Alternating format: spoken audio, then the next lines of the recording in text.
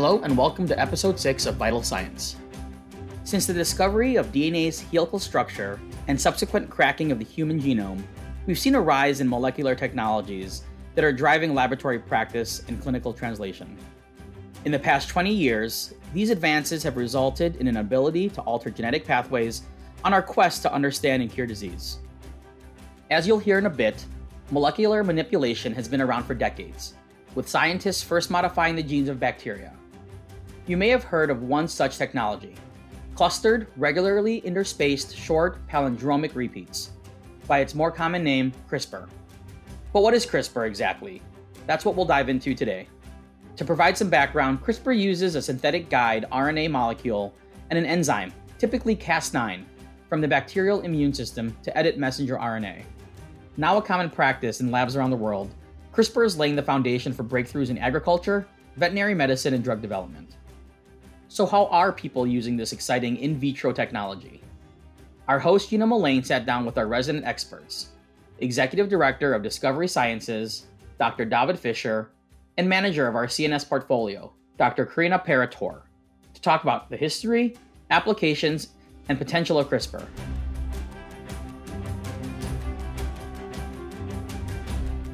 Welcome to the Vital Science Podcast to my guests David Fischer and Karina Parator. Karina, can you please introduce yourself? Hi, thank you, Gina. I'm a product manager in neuroscience discovery at Charles River Labs. I've been here for a little over 2 years now. Wonderful. Tell us about your background. How did you find yourself as a product manager at Charles River?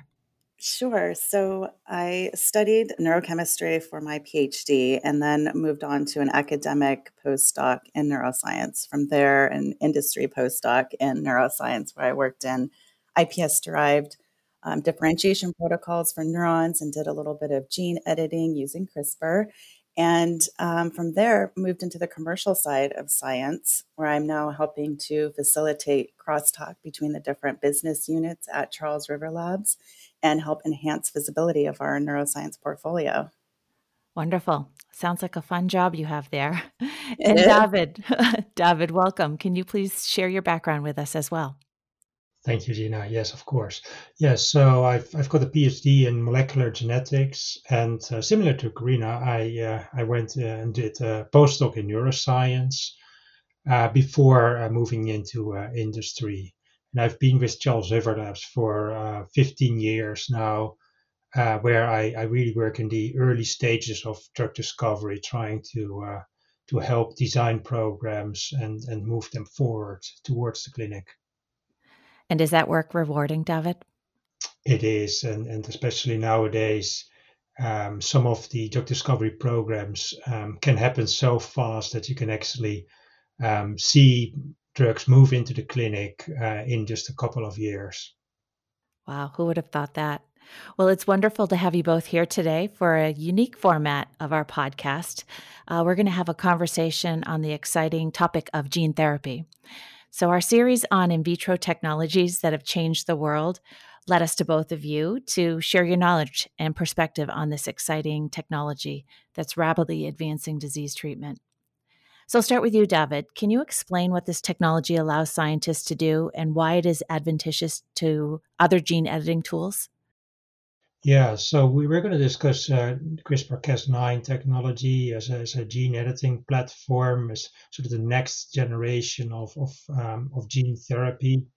And the real advantage over other technologies is the versatility, that you can really design to home it in on particular genes, particular mutations, and do all kinds of tricks in cells, both in the lab, in cell culture, but also in vivo. And of course, a lot of our clients and collaborators are now progressing into clinical trials as well.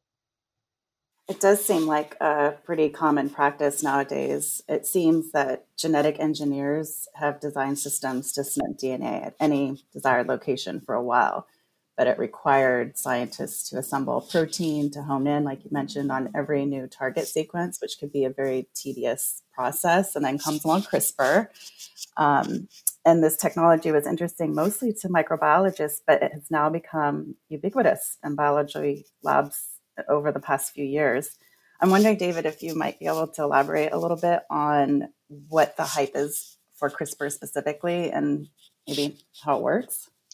Yeah, absolutely. Yeah, so as you said, Karina, before CRISPR-Cas9, there were some other technologies that allowed you to, in principle, make these edits in cells, take out particular sequences, insert sequences. But it would be a very laborious process because you'd had to design, for instance, zinc finger proteins or talents to snip particular sequences, and you may need to screen different variants to find the ones that work best, and then you could perform your gene editing experiment. But with CRISPR, you basically look up the sequence that you want to edit, you order a guide RNA to match that sequence, and you co-transfect it with Cas9. So the enzyme is universal, and it's programmed with an RNA molecule. So by changing the sequence of the RNA molecule, you change it to whatever sequence you want to address. And that is the basic difference. You don't need to change the enzyme. The enzyme is the same, it's a constant. You just change the little tool that homes it into the right sequence. And that's basically why the two Nobel Prize winners won last year for that exact technology, right? Yeah, so Jennifer Doudna and Emmanuel Charpentier won the Nobel Prize for Chemistry in 2020. And what of course typically happens with Nobel Prizes is that these are awarded decades after these discoveries were made. In this case, it's within a decade. So I think the researchers did most of the research that this prize was awarded for in 2010, 2011, 12. So we're less than a decade away from that. And I think the reason that the Nobel Prize was awarded so quickly is that not only is this a truly innovative platform, but it's also a very robust technology. Tens of thousands of researchers are using this day in, day out in their lab and coming up with all kinds of different variations on the same theme. But the basic principle, this RNA-guided genome editing technology, that was the discovery that a Nobel Prize was awarded for. Dr. Fischer notes that Nobel Prizes in scientific disciplines, typically like chemistry, come years after ground has been broken. Presumably, this is because the number of researchers doing great work has grown exponentially, and it can take years to validate some of these discoveries. What's truly novel and revolutionary? The awarding of the 2020 Nobel Prize to Doudna and Charpentier draws attention to the fact that CRISPR is a game-changing technology, one that lays the foundation for a whole new approach to therapeutic discovery and development. As you'll hear in a bit, Dr. Fischer describes the value of CRISPR beyond gene therapy to improve the way we screen drug candidates. So that makes sense that thousands and thousands of researchers are looking at CRISPR now. And do you think it's because of that transition from the discovery in bacteria to mammalian cells? Yeah, so obviously there are lots of researchers that do incredible work in microbiology, but the number of researchers studying human cells or animal cells is significantly larger.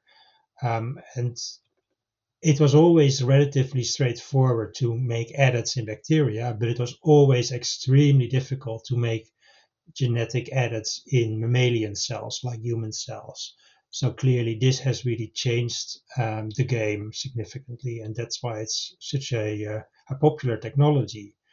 In addition to just making single gene edits, this technology also allows you to do large library screens looking for novel function associated with genes, very similar actually to the RNAi screens that were such a boom in the early parts of the century, because it's the same thing. You just generate libraries of these guide RNAs, and together with Cas9 screen them for phenotypes. And for instance, cell survival, you can do this in cancer cells to identify genes that stop cancer cells in their tracks.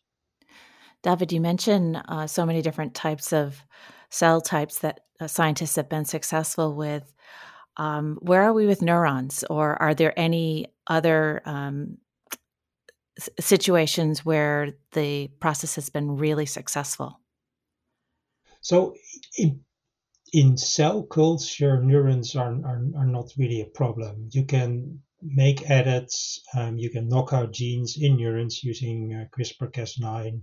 Of course, anything that takes weeks to differentiate in cell culture is more difficult. So also the genome editing in neurons is a little bit more difficult than in a rapidly proliferating cell line. I think where the difficulty really comes is if you want to then apply this in vivo in an animal or in the clinic, because neurons, of course, they're the major cell type in the brain. The brain is a relatively large organ, and it's difficult to just get the delivery worked out for the combination of Cas9 and the guide RNAs. It's a relatively large enzyme, so it just barely fits in everyone's most popular gene therapy vector, AAV. So I think we're still trying to optimize this, perhaps trying to identify a little bit shorter versions of Cas9 so that they fit more comfortably in AAV. And once we get the delivery sorted out, then I think there's going to be a lot of potential for editing neurons in vivo as well. Yeah, and I can just add to that. A lot of researchers are trying to edit genes in human iPS-derived lineages. And it's still in the very infancy and earliest stages, and it's not trivial. Would you agree with that, David?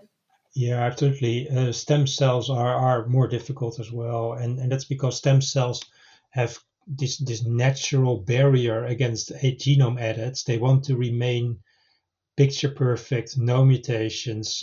So they try to resist genome engineering as much as possible. So it is a little bit more difficult as well in stem cells because of that increased DNA repair capacity that they have.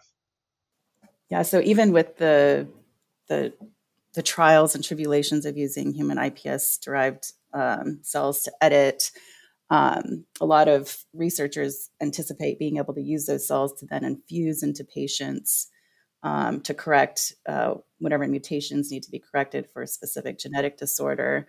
But recently, it seems that for a rare genetic retinal disease, so infants who are born with this disease are essentially blind, doctors have used CRISPR to try to treat patients by editing their genes while they're still inside their body.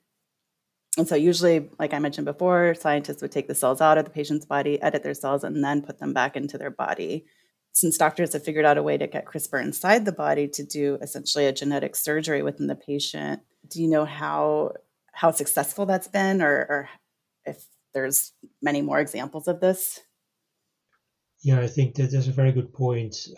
What we're seeing, if you look at the early stage clinical trials, and there is no phase 3 trial for any CRISPR drug ongoing at the moment. So these are all early clinical trials where the primary endpoint is most likely safety and hints of efficacy, but certainly not proof of efficacy. The vast majority are ex vivo edits, where patient cells are taken out. For instance, their T cells are taken out, the gene is changed, knocked out, inserted, and then after the cells are carefully checked, they're put back into the patient and allowed to do their job. The eye is indeed a unique organ in that researchers have already figured out to deliver drugs locally to the eye, and there are a number of different drugs that are given by direct injections to the eye. So because of this very localized delivery that doesn't spread to the body, researchers have used the same approach with CRISPR-Cas9 to just do editing in the retina of these patients. So it's a unique setting, and it allows you to also very quickly understand if there is any improvement because of the rapid changes you can measure with visual acuity. So I think that is a clear example of an in vivo edit, and researchers are, of course, looking for other organs to treat, but we need to figure out delivery. So an organ like the liver is so much larger than the eye that a localized injection probably doesn't work. So you need to give an intravenous injection so that you hit the whole liver. So you need much more of the vectors and the reagents to perform the edit. Oh, that's so interesting. Yeah, it makes sense that if there's a direct local injection to the area of interest, like the eye, it's easier to use CRISPR by itself as a therapy. I mean, it seems like there are some associated risks with gene editing. Anytime DNA is broken, when it's in the process of being repaired, there's the potential for genes or chromosomes to rearrange and potentially cause unwanted mutations that could lead to cancer. So if the wrong piece of DNA is cut, it would seem essential that the DNA to be cut outside of the patient and then infused back in. So if there are errors, it's not devastating to the patient. I don't know. What are your thoughts on that?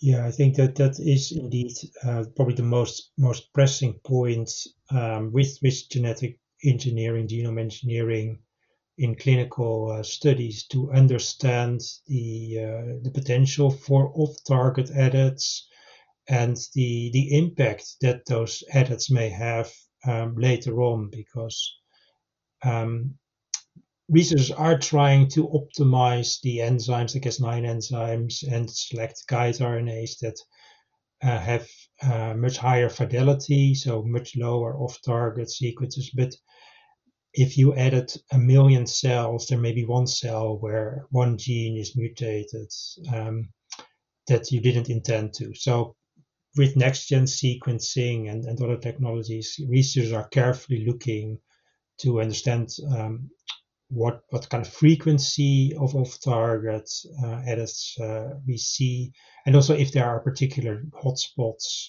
in the genome. Of course, genes that you'd want to avoid are like oncogenes, tumor suppressor genes. And at the moment, it doesn't seem that there is a preference for such genes. What people have reported is relatively random.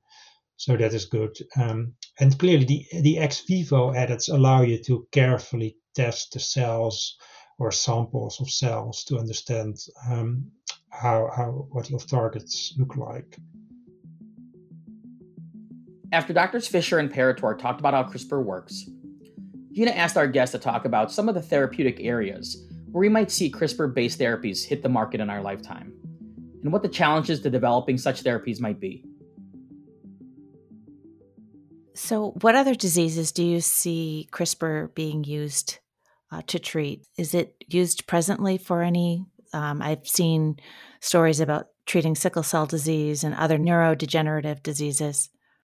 Yeah, so in early clinical studies, there are different platforms, not only CRISPR, but also some of the older, the zinc fingers, the talons, megatalons, in early clinical studies for sickle cell disease, where you have an ex vivo treatment of progenitors, or types of cancer, where it's something similar like CAR Ts, where T cells are programmed to attack the cancer cells. So clearly, these two areas, blood-borne diseases, either genetic defects like sickle cell disease, beta thalassemia, or cancers of blood cells, are being addressed in the clinic at the moment.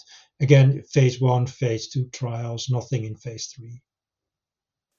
So, David, I wonder if you could elaborate a little bit more on some of the challenges in using CRISPR as a genetic therapy.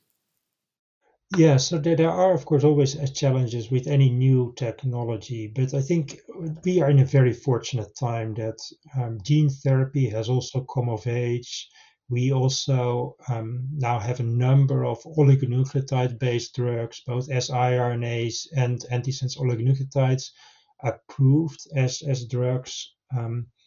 And it's really this combination of understanding how to generate a gene therapy vector, for instance AAV, how to package that, how to deliver that, and understanding how we can also deliver these oligonucleotide drugs, that basically allows you, as a sort of Lego bricks, put this new platform together. So we're using a bit of AAV gene therapy. We're using some RNA-based oligonucleotides, um, understanding how we've addressed delivery, immunogenicity, of course. So some people will have pre-existing antibodies against AAVs because this is a virus that, although it is not pathogenic, it does occur in the population.